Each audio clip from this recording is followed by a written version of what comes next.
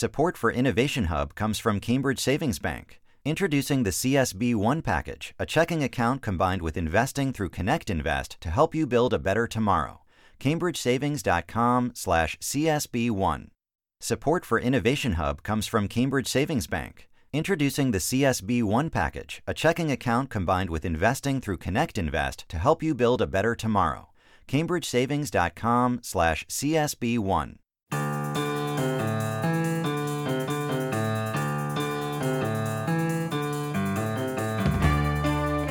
Welcome to Innovation Hub. I'm Kara Miller. I'm going to make you an offer you can't refuse. So here's the deal. I will send you a check every month, somewhere around $1,000, and here's what you have to do to get it. Breathe. That is the idea behind guaranteed basic income. It's that every single American is entitled to a certain amount of money. It does not matter if you're rich, if you're poor, if you're somewhere in between. It all sounds very pie in the sky.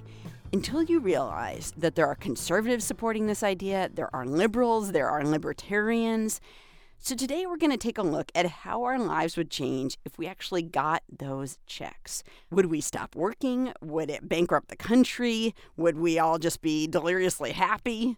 In a few minutes, we're going to talk to a fairly anti-government guy who is actually for handing out money. But first, there was a town in Canada that tried this. The town is called Dauphin. It's about 200 miles north of North Dakota. And economist Evelyn Forget says it had about 10,000 people when the experiment started in 1974. Everybody in the town was made the same promise. If your income falls below a socially determined level, you'd receive a certain stipend from the government. If you went out and earned money, if you went out and earned $100 in a month, for example, your benefit would be reduced, but it would be reduced by $50. Now, many people want basic income extended to everyone. But in Dauphin, it was a lot more limited. Still, about a third of the families in town did get some amount of money. Forget is a professor at the University of Manitoba, and she has immersed herself in the data that came out of this experiment. She says to most people, it did not feel like welfare. The people who received the check understood it as an entitlement rather than charity. So I think there was an important distinction in the way the program was defined for people. But it was also different in design. It reached a much broader number of families than welfare checks did. Welfare was very narrowly circumscribed. You had to meet a number of different behavioral and family characteristics in order to qualify. This was a much broader program. The only thing it depended on was how much money you had and how big your family was. So it effectively supplemented the incomes of the working poor as well. And that's what I think made a tremendous difference in terms of its impact on the community. One of the big questions that Forget had when she started studying what had happened in Dauphin was, does free money, it was called MINCOME at the time, minimum income, does that encourage you to stop working? And for two groups of people, the answer essentially was yes. One were married women. And they reduced the number of hours they worked in really interesting ways. They essentially used the guaranteed income to buy themselves longer parental leaves. So when they left the workforce to give birth, they stayed away longer than they would have done otherwise. And the other group that had a strong response in terms of work effort, and here the language is tremendously important. If you're not a supporter of basic income, you say that young unattached males reduce the number of hours they worked really dramatically. And if you are a supporter of the concept, you tend to use different language. So I would say that teenage boys reduce the number of hours they work quite a lot. And we found those young unattached males in high school.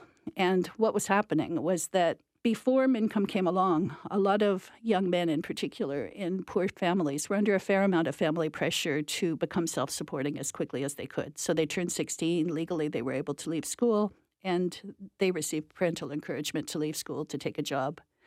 When MINCOME came along, some of these families decided they could support their sons in school a little bit longer.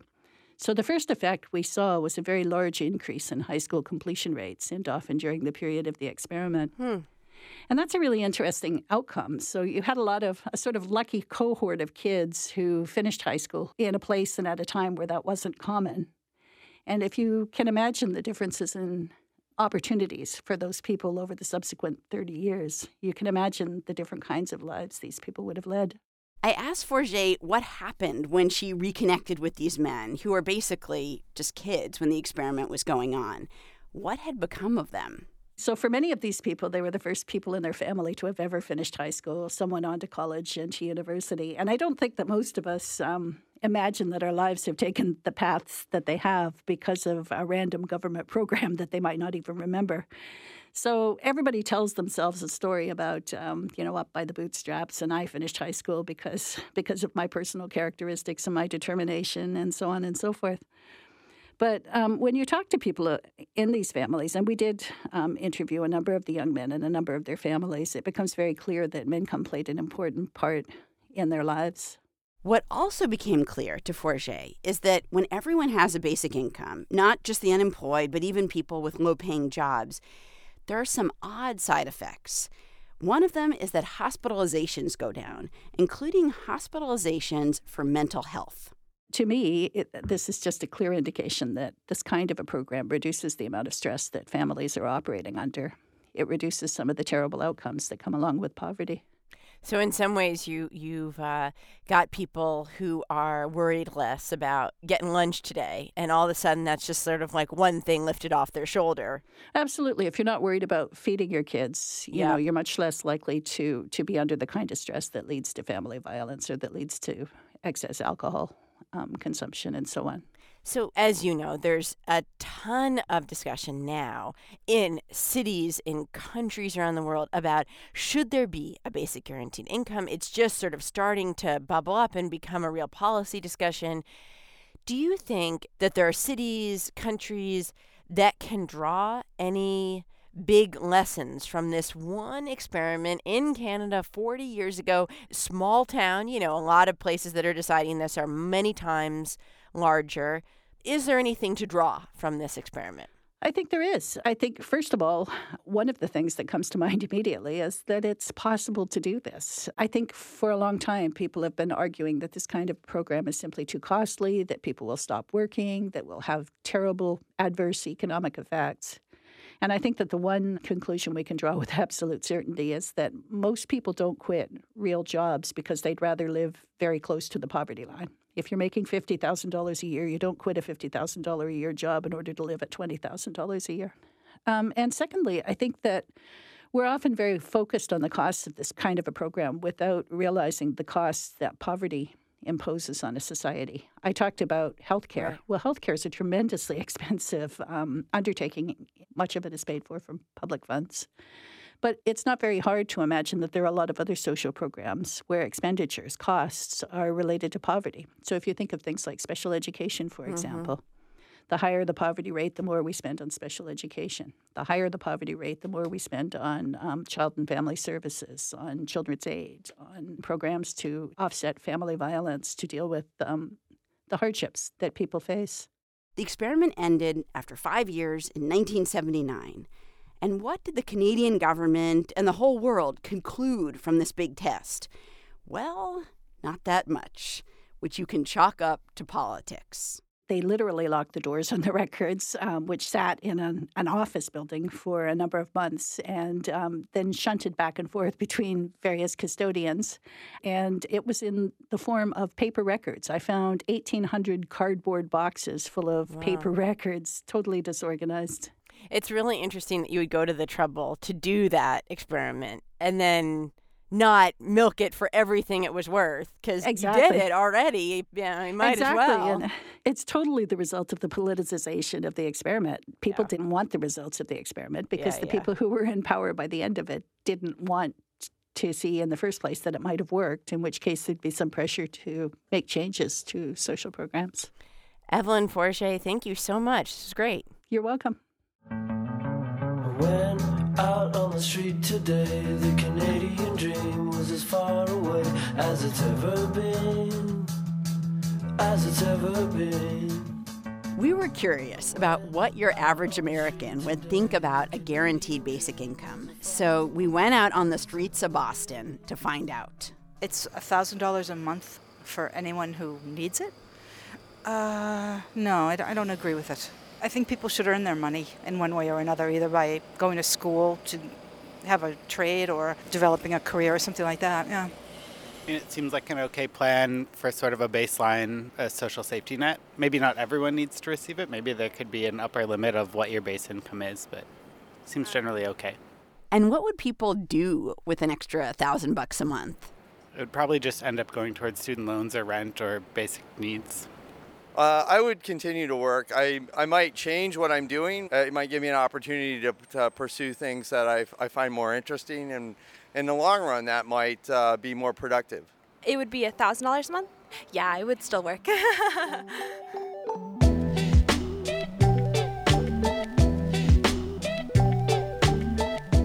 So, what would you do with extra money? And should we have a guaranteed basic income?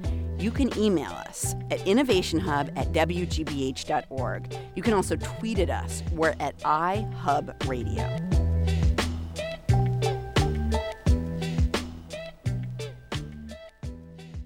We're talking today about money, what it can buy you, what it means when you don't have it, and whether we actually have a shot, and this may sound crazy to you, at having something in the U.S. called a basic income. So that would be money that every single adult gets every year. It would be something like $1,000 a month, but there are suggestions for more or less than that. And what has surprised everyone in our office is how much this idea is starting to gain traction, how many articles are being written about it, and how many liberals and conservatives are both starting to consider this. Even the slice of Americans that you might think would be most opposed are starting to warm up to it.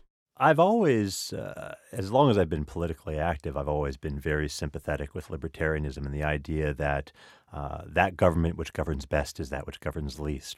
Matt Zwolinski is a leading libertarian thinker. He teaches philosophy at the University of San Diego, and he's written a lot about his belief in a basic guaranteed income.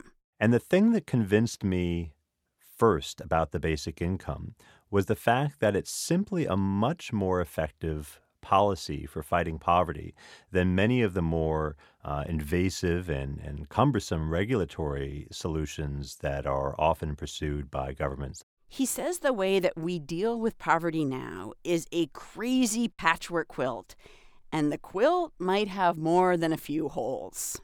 So we spend close to $1 trillion federally and at the state and local levels in the United States on various programs to combat poverty. And at the federal level alone, there are over 120 of these programs.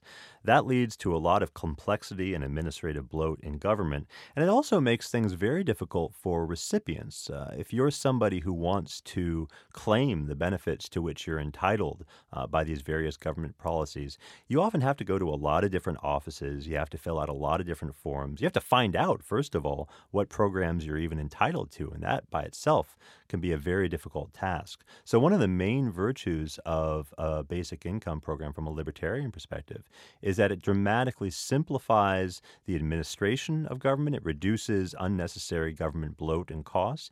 And it makes things considerably easier for recipients in terms of actually receiving and putting those benefits to use to make their lives better. Now, when people say basic income, they mean a range of different things. When you envision the basic income you would like to see, who would get it, and about how much do you think it would be? So I favor a basic income at a level of about $10,000 per year. And that's a number that I got from another libertarian, Charles Murray. Now, if you just multiply $10,000 by the population of the United States, you get a very, very large number, which looks to many people like it would essentially bankrupt the government of the United States. So now you're faced with a dilemma. Either you've got to make that number smaller, in which case now it starts looking like you're not going to be giving people enough money to really do anything with, right? If you drop the number from $10,000 a year down to, say, $5,000 a year or $4,000 a year, it's not really clear that people are going to be able to survive on that kind of income. And thus, it's not really clear that the basic income is going to serve the purpose for which it was established. On the other hand, the other thing you can do, and this is the route I favor going, is you make the grant less than universal in some way. So not everybody gets it, or at least not everybody gets to keep it. So on Murray's plan, the grant is given to everybody, right? Everybody gets the $10,000. But come tax time, if your income rises above a certain threshold, and I believe on Murray's proposal it's something like $25,000 a year, that grant starts getting taxed back. So you pay a progressively heavy income tax on the grant, such that, once you get to the level of, say, making $100,000 a year, you're essentially paying back all of your $10,000 to the government. I see. Okay. Now, I wonder, though, if you think it would be a problem getting approval for that sort of plan. Because, one of the things, if you look back at the history of Social Security, one of the things that made Social Security palatable across the political spectrum was that it was given to everybody. Do you worry that when you say to high-income people, but you don't get this $10,000, they're going to say, then I don't support it? I think there's a psychological difference between not getting any money at all and getting money and having to pay taxes on it. Functionally, those two things might come to the same, but I think people react to it differently. And if we're talking politics, psychology and how people react to stuff is highly relevant. So I think, look, you're not going to be able to devise a basic income program that provides people with an adequate amount of money if you don't make some kind of distinctions between people who are really poor, right, and people who are really rich, and give more money to the former group than to the latter. Well, you said if you cut the $10,000 a year to like $5,000, that's not really going to be enough for anybody to live on. But is that what you're really trying to do? Are you trying to make this a livable income so that people can stay at home, not work, and live on this? Or are you just trying to make it a supplement so that they have a little time, a couple months to look for a new job or something and not be out on the street while they're doing it?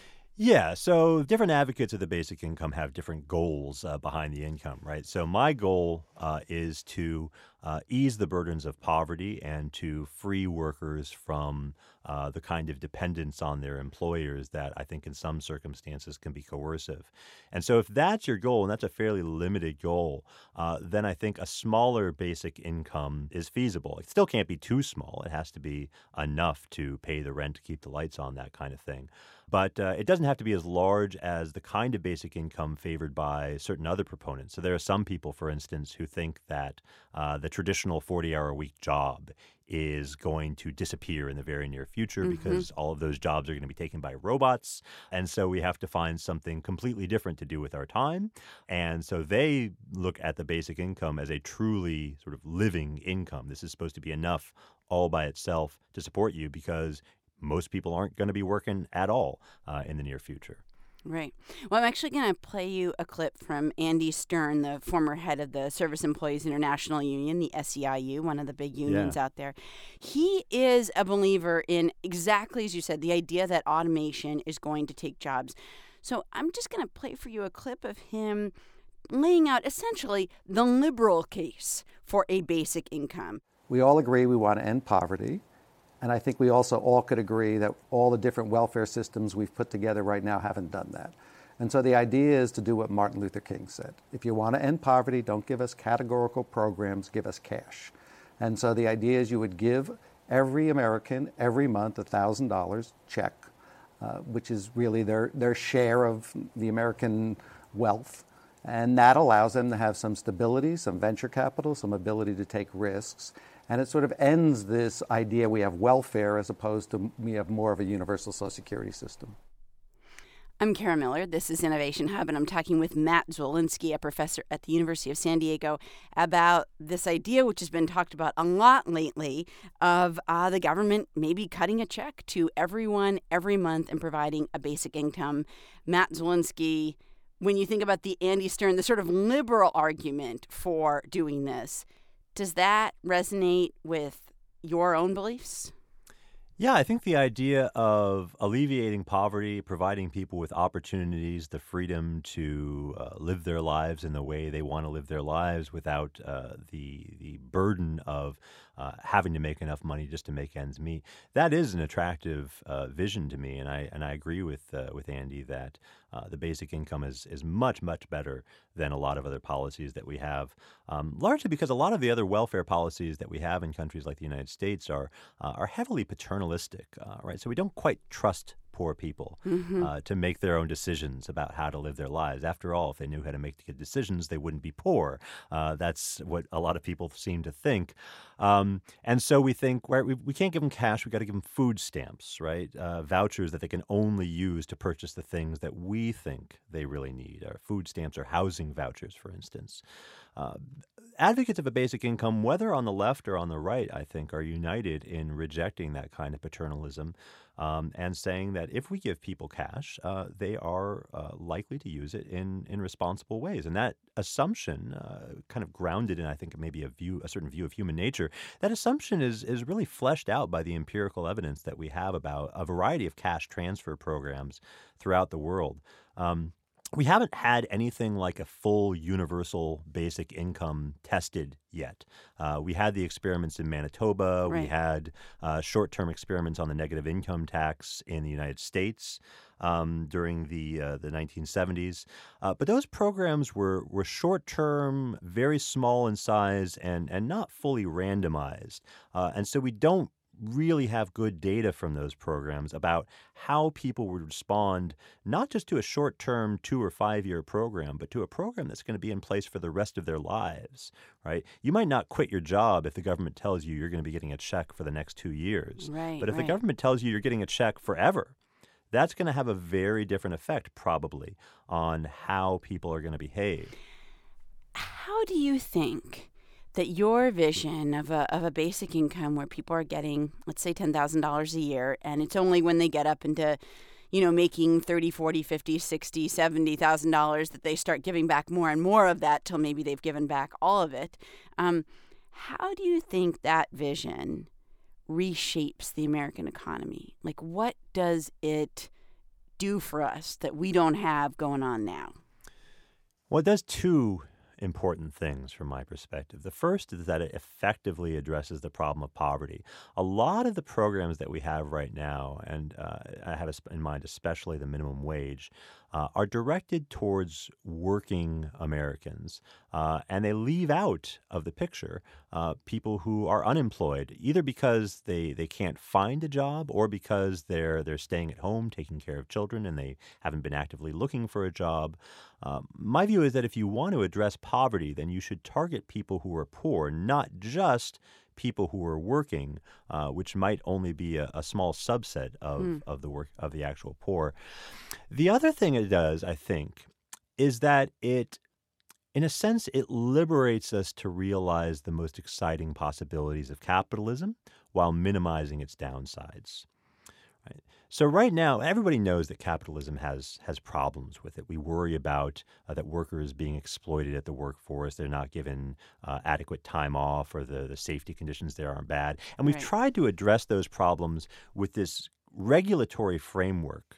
If you can provide American citizens, employees, with a basic living income, then I think a lot of the pressure for that regulatory framework goes away. In a sense, you're protecting workers not by telling their employers what they can and cannot do to them. You're protecting workers by giving them a way out. Yeah, by saying, like, I have resources, I don't need this job, or I don't need to be mistreated, that kind of thing. That's right. That's right. So by doing that, by that one simple step, by moving from a regime of regulation to a regime of redistribution, you free up capitalism to do what it does best, right? To allocate resources in a way that sort of maximizes efficiency and economic productivity, while at the same time providing a real substantive protection for those people who we might have thought would be in the most danger of falling victim to capitalism's excesses.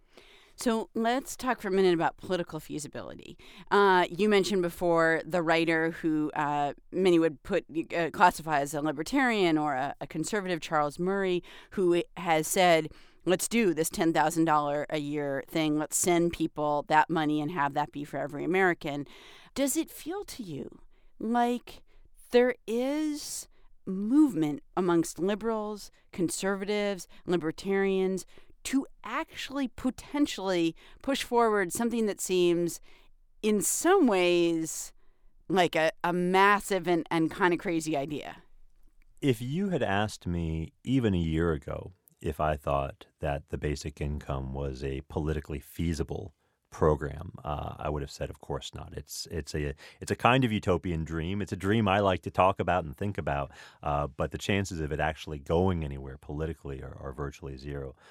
But a lot has happened in the last year, and I think the way in which the basic income has attracted real interest from people with actual political power in Finland, in Canada, in France, that's exciting, and that changes things. Right? So we're going to have some real data that we can point to when we turn around in other countries and say, look, this is how this actually works. We could do this. We could try this. I think the promise of a basic income is that it potentially can serve as a real point of bipartisan agreement between people on the right who like the idea of personal responsibility, right, of leaving, of sort of shrinking the role of government in poor people's lives and letting those people make decisions for themselves about how to spend their resources, and people on the left who want to provide a real effective and generous social safety net for the poor.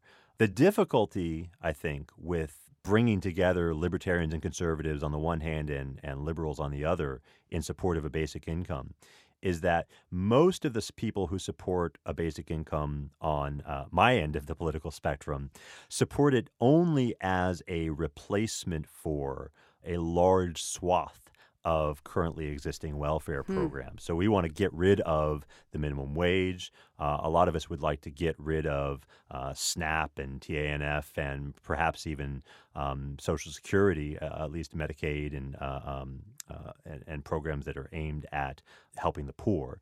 And that's a difficult exchange to sell to the political left, most of whom favor a basic income as something that's going to be added on to existing welfare programs rather than a replacement for it. Matt Smolinski is an associate professor of philosophy at the University of San Diego. He is also the founder of the Bleeding Heart Libertarians blog. Matt, thanks for being here. Thank you so much for having me.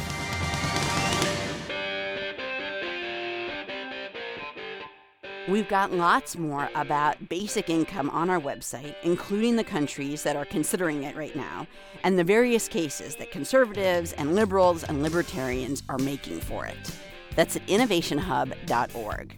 From PRI and WGBH Radio, I'm Kara Miller, and this is Innovation Hub. Look at them yo-yos, that's the way you do it. Play the guitar on the MTV. That ain't working, that's the way you do it. Money for nothing and your chicks for free. Now that ain't working, that's the way you do it. Let me tell you, damn guys ain't dumb. If you've ever taken out a mortgage, or if you do someday, you will find this one piece of paper in the mountain of documents that you're handed. And this particular piece of paper, at least to me, is the scariest part of the mountain because it tells you how much the mortgage is going to cost over time. And often the amount that you're paying over 15 or 30 years is double what you're borrowing. If you're getting a subprime loan, the numbers are even scarier. Now imagine paying on a mortgage-like installment plan for all sorts of things. Your laptop, your cell phone, your car, and paying at a subprime rate. This has become huge business, and if you don't pay, your lender now has the technology to deactivate your car or deactivate your cell phone or your computer remotely.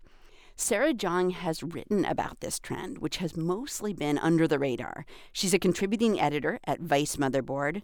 Sarah, thanks for being here. Thank you. So talk about this rise that you've seen in the subprime lending of different physical objects and what you think is going on here. Right. So there are rent-to-own laptops, there are cars backed by subprime loans, and, subprime lending isn't anything new. The difference is that with these devices, which, aren't houses, they're things that you can carry away with you, they're equipped with software or hardware that basically lets the lender control the device from far away. So a car can be equipped with GPS and what's called a starter interrupt device, which is basically a kill switch. So if you fall behind on your loans, the lender will activate the kill switch and your car won't be able to start. Does this mean you park your car, you go into the laundromat, or you go in and get the mail or something, or whatever, and you come back out, try to start your car, and it doesn't start? Yeah, because you fell behind on your payments. Yeah. Well, and you talked about surveillance. There's also a rise in very scary surveillance that I knew nothing about, which is the idea that if you have, for example, one of these rent-to-own laptops, so you're renting it, and then eventually the idea is kind of like your home or something, you'll pay off all the payments and you'll own it outright. But if you're sort of renting it and you're not making the payments, or even if you are, they can take pictures of you. Almost every laptop has a little camera. They can take pictures of you, and you have no idea that, you're naked and walking around your house, and pictures are being taken of you. Right, and technically this is illegal, but the worst part is that they would do this thing where they would have this fake pop-up that came up on their laptops, and it was like a pretend software registration prompt, but it was fake. Like, they would have to put in like their address and contact information into the form in order to access the laptop. And this information would get sent straight to the lenders so that they could go and call people up, and it would go to collections, essentially. Some of this software that allows you to take pictures of people and stuff is called detective mode. And you've called it a mustache-twirling moment of villainy in the history of commercial surveillance. Now, you said it's really not legal to just take pictures of people's children or people naked or whatever. But how much effort is there really to shut this stuff down? Yeah, so FTC went after these stores that were using detective mode. But detective mode is actually just a module on another piece of software called PC Rental Agent, which is on hundreds of thousands of computers, like all around the world. And it's software that lets the lender control the computer. Like, detective mode is extreme because it lets you switch on the webcam. It does all of these really deceptive things that, like you said, mustache twirling villainy. Yeah, like it's very it's invasive. really extreme. It's right. Scary to think that somebody is looking at you all the time in your home. I mean, that's just a frightening thought. Right. It's like, who thought this was a good idea? But I think what it reflects is how prevalent the main software is. There are in our devices so many ways for others to control the device. So especially if we're debtors, it lets lenders control the device. But you also have the software that's being distributed through schools when they give their students laptops. There was this big case out in Pennsylvania where they found out that the school was taking pictures of children on their laptops, the school-issued laptop. So, yeah. Kids so at you home. Had, kids at home or kids in school? So they would, like, switch on the webcam and sort of view what they were doing. So this one kid got in trouble for doing drugs in his home. And then it was like, wait, how did you know? And it turned out it was because they had seen him through his webcam. Wherever you have this kind of capability installed, eventually someone is going to do something really extreme with it. Most of the time you're going to have people who, exercise common sense and, like, don't take pictures of children in their bedrooms, right? Right. But then even if it's a minority of cases, if it's this prevalent, like, a minority of cases is still going to be way too much. Now, what if somebody took the opposite view and said, look, clearly this seems really invasive and it's not good to take pictures of people or to have kill switches on, in cars or in computers or whatever that stop them from working.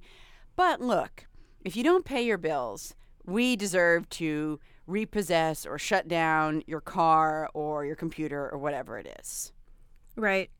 Debtors are sort of expected to sacrifice some of their liberties. Like, that's why we put up with, like, collection calls. But throughout history, we've treated debtors as though they deserve less than everyone else. And that, I think, like, that basic assumption should perhaps be challenged. And here's the other thing.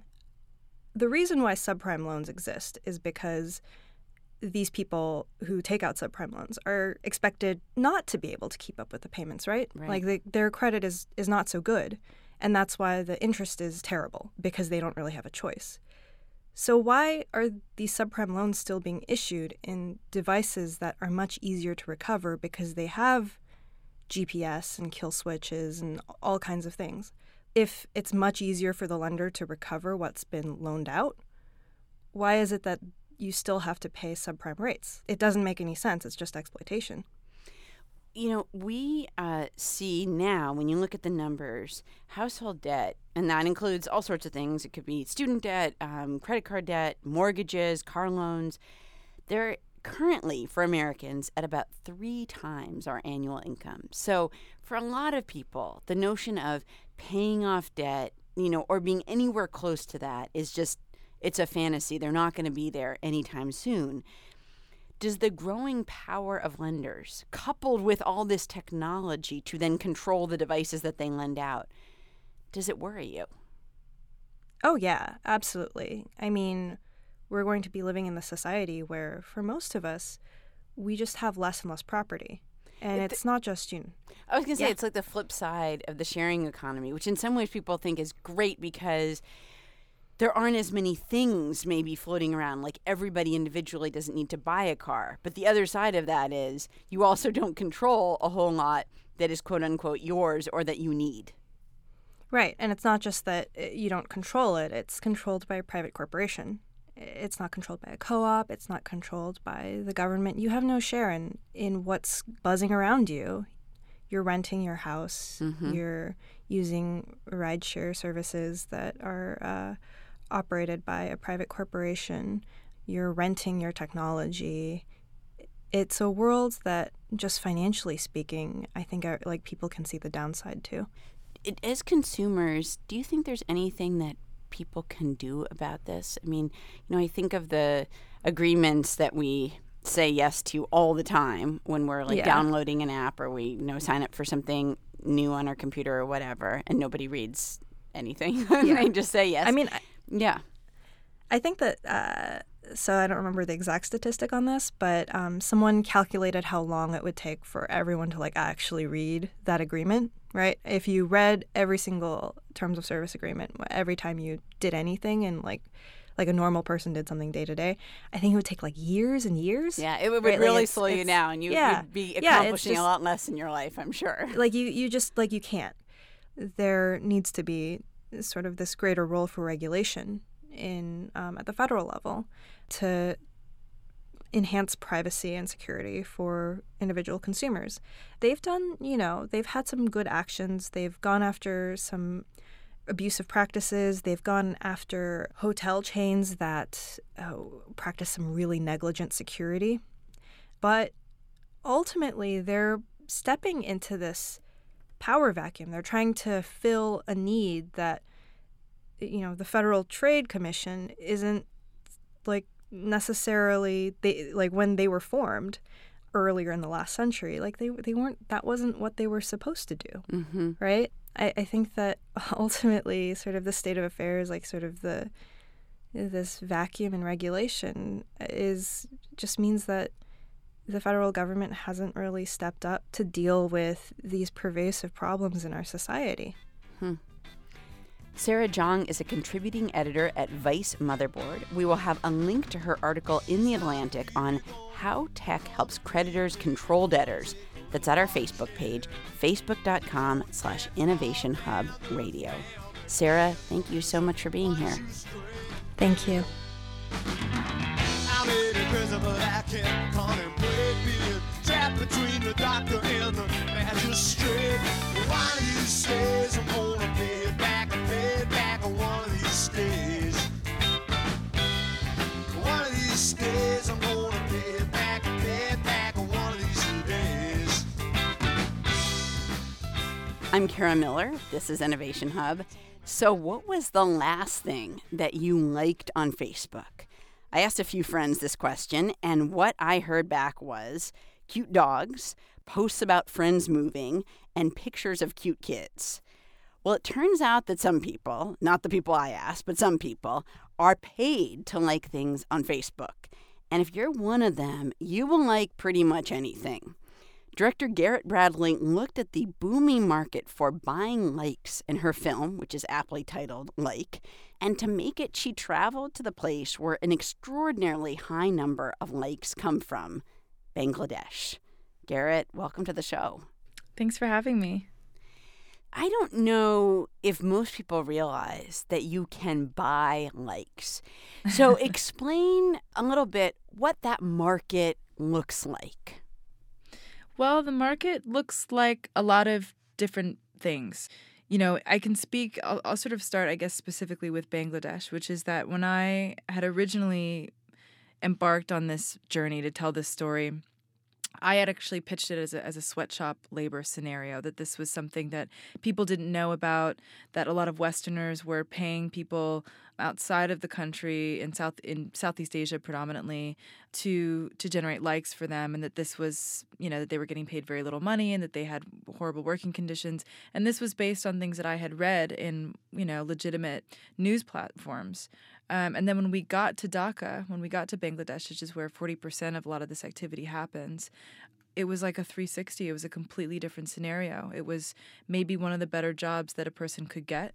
It was a lot of young, college-educated men who, you know, didn't want to do physical labor. And also because the market is so crowded to become a doctor or a lawyer, you know, employment is few and far between.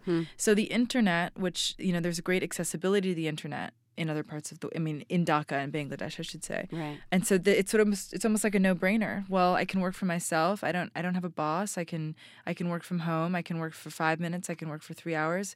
There's a real sense of autonomy there that I think resonates with people, particularly young people. It sounds like a very boring job. I mean, you're talking about a bunch of college-educated people doing this. I mean, if somebody said to you, for the next couple hours, just sit there and like things on Facebook and do that every day, and they're not necessarily things you like. It's not like you are liking the wedding pictures of all your friends. You're just liking random stuff. That doesn't sound very intellectually stimulating. Well, yeah, so it gets pretty deep, I'll be honest with you, because I think that on one hand, some of the people that I spoke with felt a great sense of pride, actually, in the work that they were doing, in the sense that, you know, they are generating something that is in high demand and that is really needed by people, by individuals or by companies. Whether you're, you know, selling face lotion or a band, how people perceive you is based on how many people like you, right? Likes beget likes. And so these people who are working in Bangladesh, a lot of them are in a position now where they are contributing and helping people get what they need and what they want. I mean, and that's those aren't my words. Those are the words of some people that I spoke with who felt that they were in a position of control, actually. You have said, and I think this number is right, that there are more than 4 billion likes every day on Facebook. Is that right? I believe that was in 2013. I can't speak so for it's this probably year or more last year. now. Yeah. How does Facebook feel about so many likes maybe being bought and so many likes coming out of, honestly, this one city in Bangladesh, which is a really extraordinary situation? Mm-hmm. I can't speak for Facebook, obviously, but I can say that I think their attempts to create their own branded platforms for this demand, like boosts, campaigns, promotions, paid likes, is in direct response to the fact that there is an alternative market that they're aware of, and that they're losing money, and that money that's going to those other places like Dhaka and Bangladesh, they would like to see in their own pockets, for lack of a better word. So, I mean, I don't know if it's, I think it's, you know, it's business. It's all big business. And they're, you know, Facebook is very much aware of that. And I don't think that they're going to let something just sort of exist through their platform without benefiting from it. How much do you see a dismantling of the very brisk business that's happening in Dhaka? Like, how much is that going to fall apart, do you think, over the next, year or two, maybe? Well, it isn't. I think it's important to note that it isn't illegal. So there really aren't many grounds for it to be banished. So if you go to our Facebook page, unofficial like movie on Facebook, right, you'll see we have almost 4,000 likes. And if you look at who those likes are from, you'll see that most of them are from Bangladesh. And so what Facebook does, and now, what is I that would because say, you paid for them? we did pay for them. Okay. Yeah. we paid for them, and then since we've stopped paying for them, we've continued to generate likes. Okay. Right? So, and I think that's a key point because, again, it goes into the idea, it's this sort of like high school mentality of who's cool. The cool kid has tons of people around them, and as long as those people are around them, they will continue to be cool. But if they don't have people around them, then they aren't cool anymore, right? It's the same idea that we're dealing with on the internet here and with advertising and with product placement. Let me go back for a second to the actual experience, of the people who are paid to like things. Can you give me a sense of, you talked about in the beginning thinking, oh, this is going to be a sweatshop situation. These people are going to be in really, really poor conditions and be very unhappy. Can you talk a little bit about what your day is like if one of the things you do to make money is like things on Facebook in Bangladesh? Jewel, for instance, who was one of the main subjects in the film, he's a painter. And he had tried to be a lawyer. His parents were very adamant about that when he was in school, and his heart was not there. He wasn't interested in it. So he'll wake up in the morning and he'll go on Facebook for his own purposes, just to interact and engage with people from all over the world. He talks about his friends that he has in Japan and all over the place, and that's real. That has real value to him. He'll have some tea. He'll have some breakfast. He'll leave his house. He'll take 3 different modes of transportation to go into the central part of the city. He lived a little bit outside of Dhaka. And he works in a building that is relatively empty, has lots of natural light, 2 computers in a room. There was a guy who brings him tea whenever he needs it, every 3 hours or so. He takes cigarette breaks, and then he goes home and paints. Where do you see this going? Is the market for likes getting bigger in Bangladesh? Is it getting trickier because, Facebook is just sort of more onto the situation and shining more of a spotlight and trying to trim it down? Or is it migrating to a different country? Like, what do you see? Well, in the process of making the film, we actually did a bunch of interviews with people in New York who kind of specialized in thinking about technology and culture. And Jessie Hempel at Wired was one of the interviewees that we spoke with, and she had some really brilliant ideas about this whole thing as a concept. And one thing she said that really resonated, for me at least, was that we're moving more and more in a direction of artificial intelligence, and that this is still kind of like the analog version of what is to come. That soon people like Jewel will be replaced by ourselves as individuals through cookies and through Google indexing our own desires and interests. And so we will essentially be looking at ourselves as a mirror constantly. It's always going to be in reflection to our past interests or potential interests, and not so much in relationship to other people, if that makes sense. Garrett Bradley is the director of the film Like, about buying likes on Facebook. Thank you so much for your time. Thank you so much for having me. You can find out more about Garrett Bradley's film Like at our website, innovationhub.org. If you got the money, I've got the time. We'll go honky-tonkin' and we'll have a time. We'll make all the night spots, dance, drink beer and wine. If you got the money, honey, I've got the time. Thanks to the people who helped put together this show. Senior producer Matt Purdy, associate producers Mark Solinger and Caroline Lester, and engineer Doug Sugarts. We also had production help from Jonathan Gang. From PRI and WGBH Radio, I'm Kara Miller, and this is Innovation Hub.